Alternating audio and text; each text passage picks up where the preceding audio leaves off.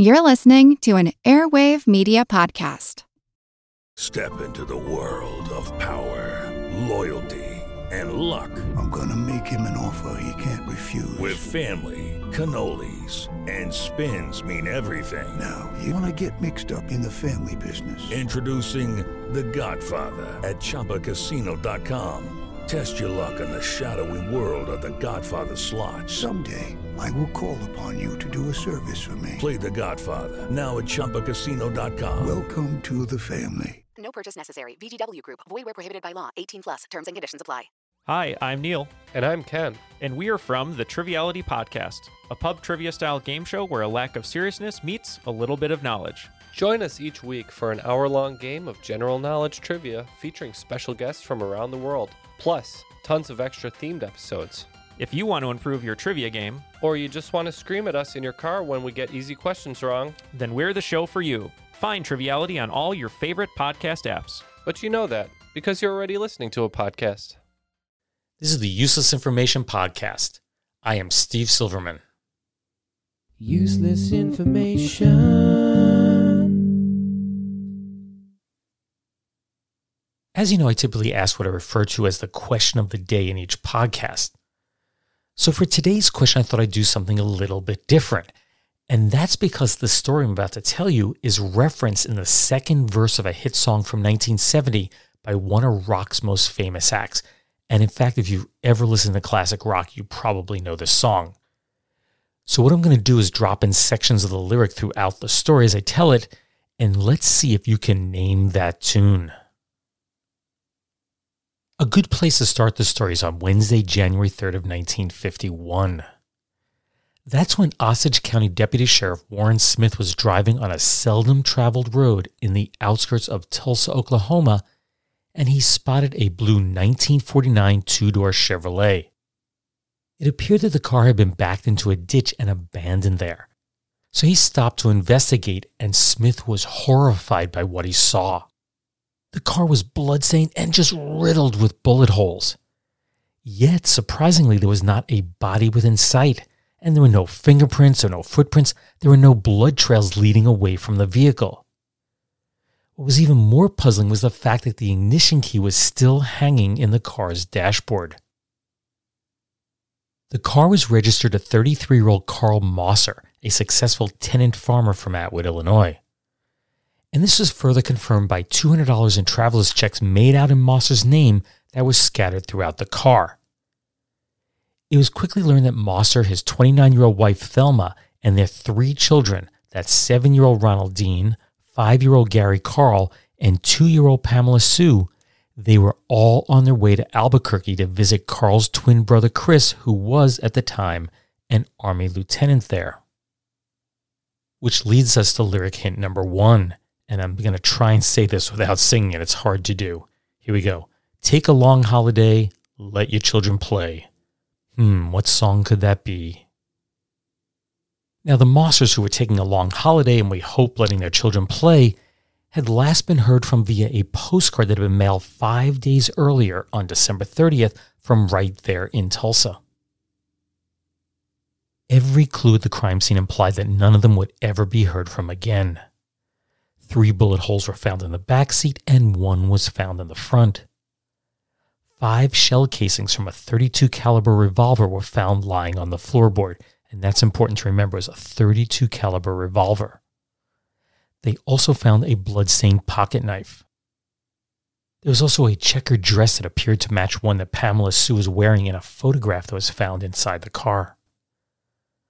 Another picture showed one of the children wearing a cap, and that was similar to a green one that was picked up about 100 yards or 91.4 meters from the car.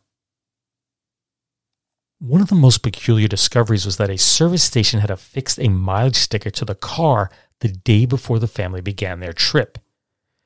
It showed that the car had 15,500 miles on the odometer. Now, Tulsa is about 600 miles from their home, but the mileage now read 16,600 miles, or 1,100 more. That's 500 miles, or 805 kilometers, that were totally unaccounted for. Where could they have gone to pick up all that extra mileage?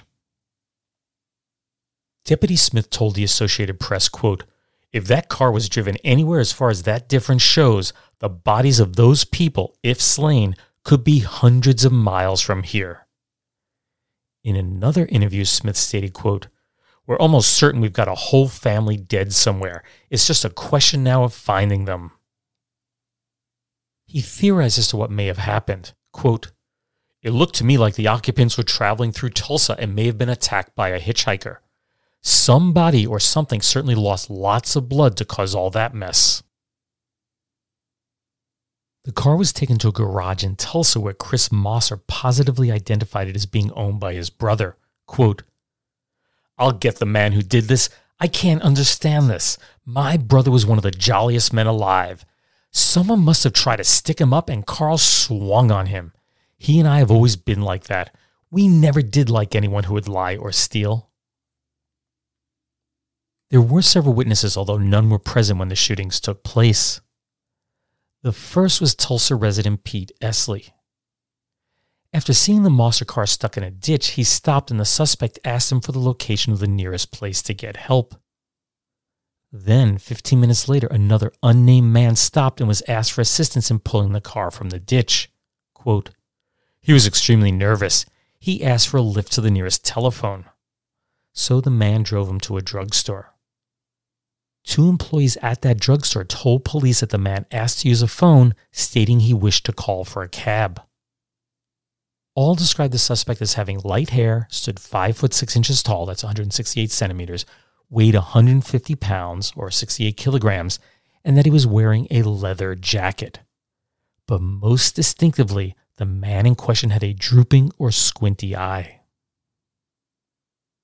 Now, about 450 miles or 725 kilometers southwest of the Mosser crime scene, this is near Lubbock, Texas, detectives there were investigating another crime, and they couldn't help but wonder if the 2 crimes were somehow related. You see, there on December 30th, 58-year-old car mechanic Lee B. Archer made the mistake of stopping to pick up a hitchhiker. Then, almost immediately, the man pulled a gun on Archer and he forced him into the trunk of his car. The hitchhiker then drove the vehicle 350 miles or 560 kilometers northwest, at which point Archer was able to pry open the trunk and safely jump from the moving vehicle. Just 3 miles east of where Archer escaped, the engine threw a rod and the hitchhiker was forced to abandon the vehicle near Luther, Oklahoma. It wasn't long before the police located Archer's car. Now, the suspect, he was long gone, but he left behind a duffel bag that contained a lot of significant evidence. First, all of his clothing had his laundry mark on them, and there was an empty box and a receipt for a .32 caliber Colt automatic serial number 39198, which had been purchased by W.E. Cook, St. Louis, the previous day at the Boston Dry Goods store in El Paso, Texas. Farmer Kermit Mackey told investigators that he had seen a man leave Archer's car and then thumb a ride with another vehicle. That car had Illinois plates on it. That, coupled with the fact that .32 caliber shell casings had been found in the Mosser's car, strongly suggested that the same man had committed both crimes. So just who was W.E. Cook? Well, the whole world was just about to find out. Badman Billy, or Cockeyed Cook, both nicknames that the press ascribed to him, was born William Edward Cook Jr. on December 23, 1928 in Joplin, Missouri, which was at one time considered to be the lead and zinc mining capital of the world. He was the second youngest of his mother Laura May's 11 children, the 6 youngest of whom were from her second marriage to Billy's dad, William Cook Sr. Unfortunately, on November 10, 1933, the unexpected occurred. His mother suddenly died from a cerebral hemorrhage. Billy was a month shy of his 5th birthday when this happened. Well, shortly after this, his dad relocated the family to live in an unused mine, but caring for all the children became too much of a burden and he abandoned them all. Years later, Mrs. Vernie Goff Bryson, a social worker, testified that she found young Billy living in a cave with 7 of his siblings. The family was then broken up and the children were either sent to live with other families or they were placed into orphanages. Billy spent several years in a juvenile boarding home, but his foster mother found him impossible to live with. In 1939, the court took him away after he was found in, quote, rags and tatters, appears to have been neglected and abused, his clothes so dirty they would stand alone. So Billy was then placed in another boarding house, but that didn't last very long. He refused to both stay in that home and go to school. So a judge gave him a choice. Go back home and continue your education or be sent to reform school. Which one would you choose? Well, 12-year-old Billy chose reform school. After spending 10 months at reform school, Billy was released into the care of his 18-year-old sister Beatrice, who had recently married. Well, that arrangement didn't last long. Beatrice was unable to deal with the incorrigible Billy and soon asked juvenile authorities to take him back. As a result, Billy would spend the next few years bouncing between various homes and orphanages. His first run-in with the law occurred in October 1943 when he whacked a cab driver on the head and robbed him of $11, which is about $167 today. That got him a 5-year stint in reform school from which he ran away from in 1946. After being caught, he was placed into an industrial school, but he ran away once again. Then, Billy was picked up for stealing a car in Jefferson City, Missouri, and an additional 5 years was piled onto his sentence. He would serve the bulk of his time at the state penitentiary before he was released on parole in June of 1950. That's 6 months prior to committing the violent crimes that he was now accused of. Upon his release, he went to live with his dad for a short period of time. The elder cook said that his son told him that he planned to, quote, live by the gun from now on. I'll hold up people and get lots of money. Anytime they say I've done something, you tell them I was with you. Well, his dad refused the offer. Quote, I don't want anything to do with it. He added, I wouldn't turn him in. He's a dangerous man. He would kill me. Perhaps the tattoos on the knuckles of both of Billy's hands spelled out his attitude on life best. HARDLUCK. Hard luck. Well, now that you've met Billy Cook, more of the lyrics of today's mystery song make sense. Quote, there's a killer on the road, his brain is squirming like a toad. Can you name the song yet? A nationwide manhunt was underway for both Badman Billy and the missing Mosser family. Authorities attempted to reconstruct their whereabouts before the bullet-ridden car was found on January 3rd, and from what they were able to piece together, Billy Cook and the Mossers had driven aimlessly throughout Texas, Oklahoma, and Arkansas for several days. Now, I had to use a map to piece this all together, so don't worry too much about where these things are, but here are a few of the substantial sightings that were believed to be legitimate at the time. On Saturday, December 30th, 2 men walked into a Wichita Falls, Texas convenience store that was operated by 63-year-old E.O. Cornwell. As one of the men grabbed the other from behind, the second man blurted out, help me, he's going to kill me and take my wife. A tussle then broke out between the pair and a window was broken. So Cornwell then drew out his own gun and demanded payment for the window. So the 2 men then ran outside and they speedily drove off. Quote, I thought it was just a squabble between the men and maybe a ruse to hijack me. Cornwell continued, I would have shot them, but I thought I might hit someone, and I didn't think it was too serious of an offense. Customer Claude Skinner gave chase in his pickup truck, but stopped after someone in the car began firing back at him. A hat was left behind in the store. It had a label that read, The Famous Store, Decatur, Illinois, and Carl Mosser was known to purchase his clothing there.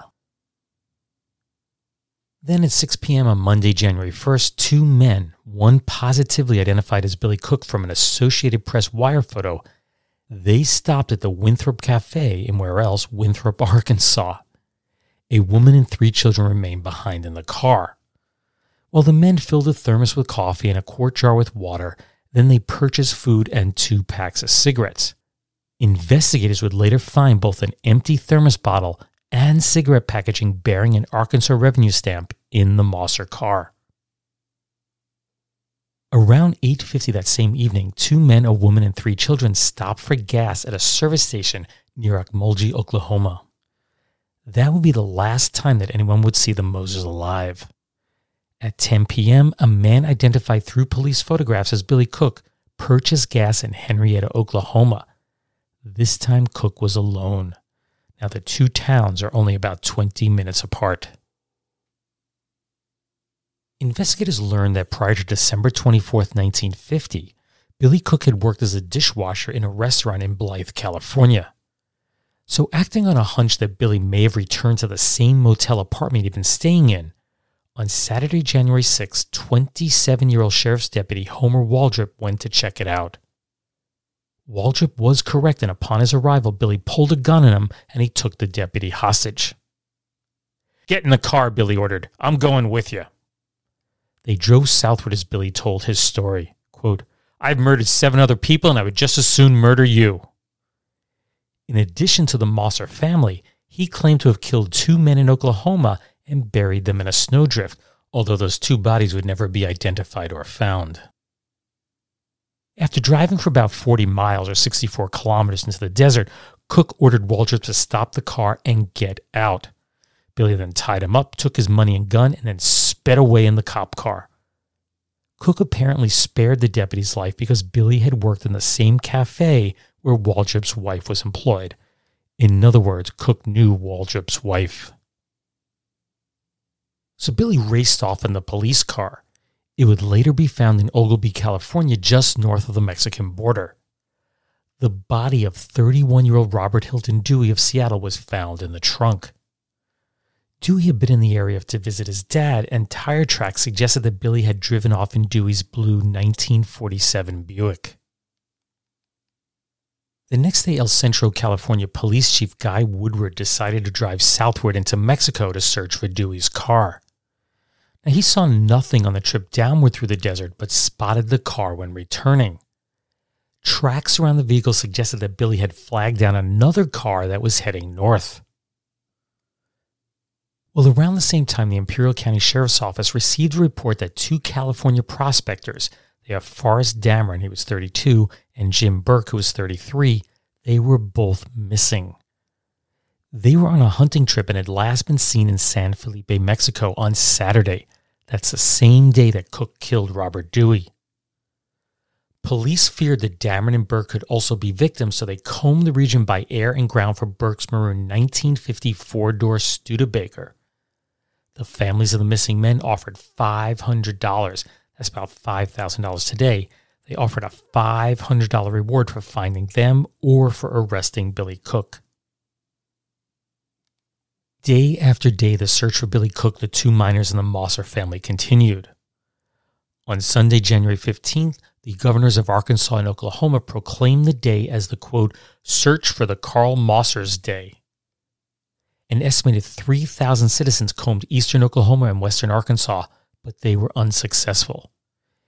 It would take the tip of a man named Harold Suman, who had served time in the Missouri Reformatory with Cook, to find them. Suman informed detectives Carl E. Nutt and Walter Gamble that Cook had once threatened to throw him down an abandoned mine shaft in Joplin. Suman's hunch was correct. On Monday, January 16th, the detectives found the bodies of the Mosser family and their dog floating in a 50-foot or 15.2-meter deep shaft that was 1 block from Billy Cook's former home. A $1,500 reward that friends of the Mossers had put up for finding the bodies was equally divided among those 3 men. Well, it turns out that just hours earlier, Tijuana Police Chief Francisco Kraus Morales had followed 3 men into a Santa Rosalia restaurant. He simply walked up behind Billy Cook, took the .32 caliber pistol from his belt, and he arrested him. Cook, who was suffering from dysentery, put up absolutely no resistance. His 2 hostages, Dameron and Burke, were unharmed. Well, it turns out the Mexican police picked up on their trail after Javier Gonzalez, a mine paymaster, reported having struck up a conversation with 3 men in the then semi-abandoned mining town of El Marmol. Gonzalez later saw a wanted poster in Tijuana and recognized Cook as being one of the men he had spoken to. It was believed that Cook had been temporarily holed up in a nearby onyx mine before moving on to Santa Rosalia. Now, the monetary reward offered up by the Burke and Dameron families was equally divided between Javier Gonzalez and Police Chief Morales, the latter half being donated to a children's aid society. After his arrest, Billy was flown to San Diego, California, and claimed to have absolutely no memory of killing anyone. He had no recollection of the Mosser family, and he insisted that after he released Deputy Waldrop in the desert, his next memory was that of waking up on the side of the road in Mexico in a car that wouldn't start. Now, this probably comes as no surprise, but Dameron and Burke were flown back to the United States on a separate flight. Burke told a reporter, quote, "We saw him standing by the side of the road, apparently in need of help. Seeing that as an American, we stopped to assist. Cook produced a pistol and then climbed into the back seat. During most of the 7 days following, Cook kept the gun in his lap with it cocked. At night when we camped, he sat with his back against a tree or rock with the gun cocked. We were afraid to try to escape." Well, finally, several days after his arrest, Billy Cook admitted to his crimes and told investigators what had happened. It had all started on Christmas Day of 1950. Billy became homesick, so he got drunk and left Blythe, California. Then, on December 30th, he held up Lee Archer and locked him in his car's trunk, of course from which he escaped, as we know. Billy then continued driving until he spotted a police car. Panicking, he abandoned the car, leaving behind all of his personal belongings. That's why his name was on everything. He was then picked up by the Mossers, forcing Carl to drive along Route 66 westward, ultimately arriving in Wichita Falls, Texas, which is where convenience store operator E.O. Cornwell chased them out with a gun. Well, it's time for mystery lyric number 3, and if you didn't get to this point, this may give it away. If you give this man a ride, sweet family will die. Anyway, after being chased out of the convenience store, they initially headed southward until Billy decided to turn around and head towards Albuquerque, New Mexico. But somehow they ended up farther south near Carlsbad, New Mexico. And that's where Carl Mosser tried to overtake Billy. He warned them if he ever tried that again, he would kill them all. Well, they then continued to El Paso, Texas, but then reversed direction towards Houston after spotting a police car. From there, it was on to where they were sighted in the Winthrop Cafe in Arkansas. As they approached Joplin, Missouri, Thelma Mosser became hysterical and the children started screaming. So he tied up the entire family, except for Carl, of course, because he was driving. After passing another police car, Mrs. Mosser once again became hysterical and Carl decided to stop the car. That's when Cook shot them all to death. Then he remembered the old mine shaft in Joplin and disposed of the bodies there.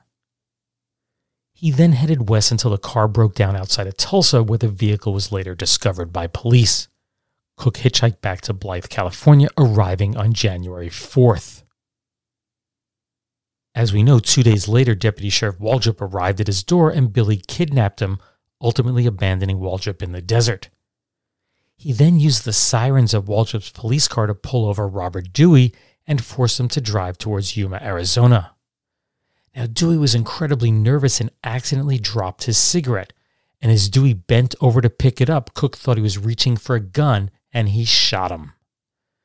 Dewey attempted to fight back, then he fell out of the car, and Cook fired a shot into his back and finally killed him. From there, Billy drove Dewey's car into Mexico where it broke down, and then he hitched a ride with the two prospectors, and of course he was with them for about a week before being arrested. On January 22nd, Billy Cook exited a train in Oklahoma City to stand trial for the kidnapping of the Mosser family. Now keep in mind the murders took place in Joplin, Missouri, so he could only be charged with kidnapping of the Mossers in Oklahoma. Well, initially Billy entered an insanity plea but changed it to guilty because his lawyers believed that would allow him to avoid the death penalty. On Tuesday, March 20th, 1951, Billy Cook was sentenced to 300 years. That's 60 years for each of the 5 counts of kidnapping, and they were to be served consecutively in, quote, Alcatraz or another safe prison where he had no chance of escape. But it was soon realized by federal authorities that Cook could be permitted to leave jail in as little as 20 years. So the decision was made to place him on trial in El Centro, California for the murder of Robert Dewey. On November 23, 1951, a jury took just 50 minutes to find him guilty. 23-year-old Billy Cook was executed in the gas chamber at San Quentin on December 12, 1952. Cook's body was taken to the Comanche Funeral Home where funeral director Glenn E. Boydson arranged for a public viewing. The town of Comanche, Oklahoma, which had a population of 1,300 back then, was not prepared for what came next. Over the next few days, 10,000 curiosity seekers came to view the body of Bad Man Billy. This included 200 high school students from nearby Byers, Texas, who arrived in 6 school buses. Others came from 38 different U.S. states, Canada, and as far away as Alaska, which wasn't a state back then. And thousands more were expected to attend Billy's funeral. $25, that's about $250 today, in small change was left in a collection jar that had been placed on top of the casket, and that was supposedly to purchase flowers for his funeral. An estimated 250 letters were received from various church groups saying that they had all prayed for Billy and his family. Well, this all proved to be too much for Billy's family, so they arranged for a hearse to transfer Cook's body back to Joplin, where he was secretly buried 1 day earlier than it was originally scheduled. Only a priest, Billy's 75-year-old father, his sister Bertha, and a sister-in-law were in attendance at the time. Billy was placed in an unmarked grave in Joplin's Peace Cemetery in a family plot, not far from where his mother is buried. 2 years to the day after Billy Cook locked Lee Archer in the trunk of his car and kidnapped the Mossers, the final case against him was closed in Oklahoma City. Having been charged with armed robbery there, Justice of the Peace Ben Lafon dropped the charge on the grounds that, quote, "the subject is now deceased." Yet Billy Cook did manage to cause a bit more chaos from the grave. The Oklahoma State Board of Embalmers and Funeral Directors charged Comanche funeral director Glenn Boydson with soliciting for Billy Cook's funeral and then displaying the body. On February 2, 1953, Boydson was found guilty of gross malpractice and had his license suspended for 3 years. And this leads us to the answer to today's question of the day. Were you able to name the song that has a verse inspired by Billy Cook? Well, here's that complete verse, and I placed it in order this time. There's a killer on the road, his brain is squirming like a toad. Take a long holiday, let your children play. If you give this man a ride, sweet family will die. Killer on the road. That is the second verse from Riders on the Storm by The Doors, which reached number 14 on Billboard's Hot 100 chart back in 1971. Jim Morrison had written those words as part of a poem he had titled The Hitchhiker, and from which he planned to base a movie on. Clearly, Billy Cook's murderous crime spree was a big inspiration on what he wrote. Now, the whispered lyrics that Jim Morrison recorded to create the echo effect in that song would be the last thing he ever recorded. 27-year-old Morrison would die on July 3rd, 1971 in Paris. And since no autopsy was performed, his cause of death was listed as heart failure, although witnesses said it was due to a heroin overdose. I'll end the story with a statement Billy Cook made at the time of his arrest. I don't know why, this just kind of stuck with me as I was doing this. Quote, "I never had a friend in the world. Useless, useful, I'll leave that for you to decide." Get Rusco. Rusco. Get Rusco windows and doors from the Tulsa Window and Door Company. Get free estimate on Rusco. Now's the time. Call Madison 61189. Madison 61189. At the Tulsa Window and Door Company. You just heard 22 seconds of a really bad jingle, and now I get 23 seconds to say whatever I want while the dorky music plays in the background. So I'm announcing the biggest sale in history. Every single window and door is free. Yes, that's correct, totally free. And next up for your listening pleasure is more of that dorky jingle. Get free estimate on Rusco. Now's the time. Call Madison 61189. Madison 61189. At the Tulsa Window and Door Company. That undated commercial is from the 1950s and was produced by the talent at Allied Artists Radio. These jingles would then be transferred to a 7-inch or 17.8 centimeter diameter 45 RPM record and mailed to local radio stations across the United States. Now keep in mind this is a time when television was just exploding in popularity and radio's share of the listening audience was plummeting. So it was costly for small independent radio stations to produce jingles for their advertisers, so they turned to companies like Allied to create the commercials for them. And to keep costs down, Allied typically used the music from songs that were in the public domain. Think London Bridge is Falling Down or Old MacDonald's Farm and so on. Therefore being able to avoid paying royalties for their use. Now this did have one added benefit. The songs were so familiar that they were more likely to stay in a listener's head for a longer time. Of course, having a catchy tune with poor lyrics doesn't work to anyone's advantage. Or does it? I don't know. I couldn't find out much about the Tulsa Window and Door Company. Their print ads claimed that they were Oklahoma's oldest window and door company, and that one should call Fred Slack for an estimate. As you heard, they specialize in Rusco brand windows and doors. Now, I had never heard of Rusco and was surprised to find out that they are still around. They've been manufacturing windows and doors since 1937. As for the Tulsa Window and Door Company itself, the last mention I could find of the company, now it may still be in business, but the last mention I could find in the newspaper archives was back in 1963. If you'd like to hear more of these Allied artist ads, the Internet Archive has a collection of 122 of their commercials available to listen to for free. You just go to archive.org and do a search for Allied Artist Radio, and it should pop right up. Some of the spots are worse than this one, and others are actually much better.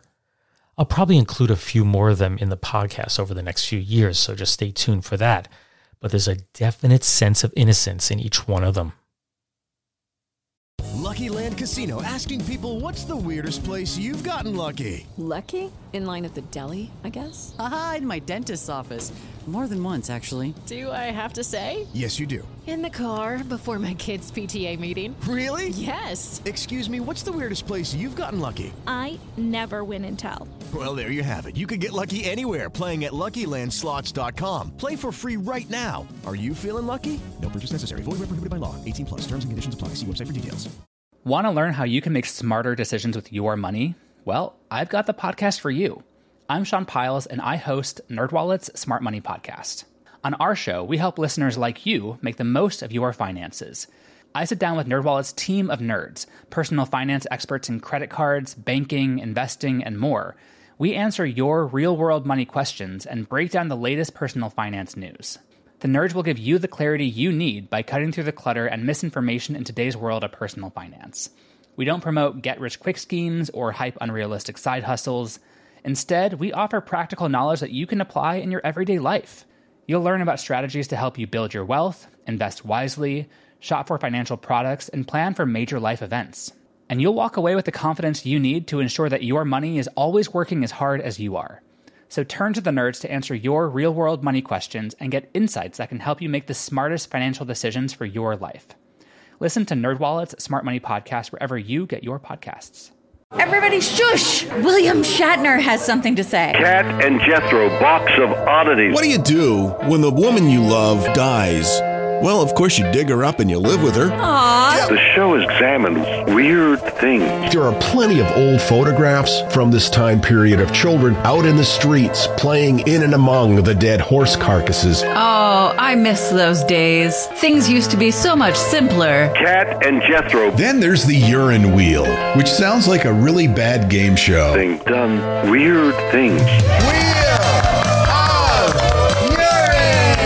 Cat and Jethro, box of oddities. That is really mysterious. Join Cat and Jethro Gilligan Toth for the strange, the bizarre, the unexpected, as they lift the lid and cautiously peer inside the Box of Oddities. The Webby Award-winning Box of Oddities podcast from Airwave Media. In other news, here are 3 stories that all have to do with secret marriages, so don't tell anyone.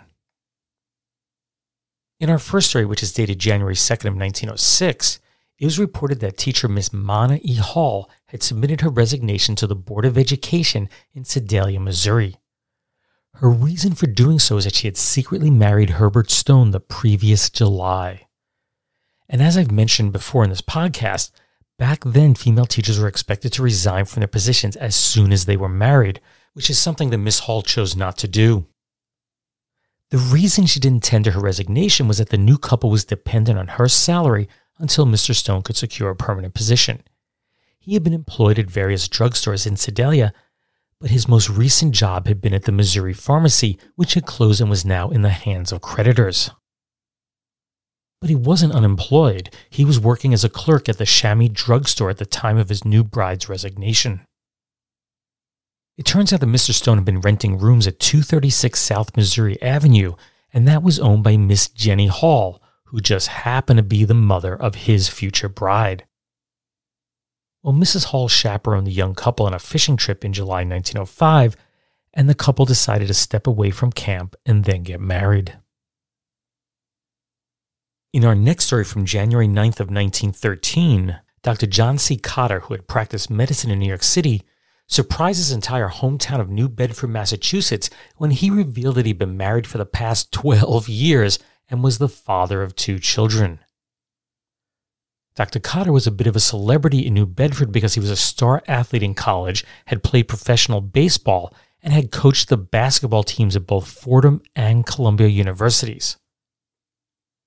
He had met his wife while interning at the New York Foundling Asylum, and at the time of their meeting, the former Lita Perrault had just arrived in the United States from France and was working as a governess at the asylum. It's unclear why Dr. Cotter opted to keep his marriage a secret from all his friends back in New Bedford. The only person who knew there was his sister, Mrs. Ellen A. Dalton. While she respected her brother's desire to keep the marriage a secret, she was surprised to find out that others around New Bedford did not know.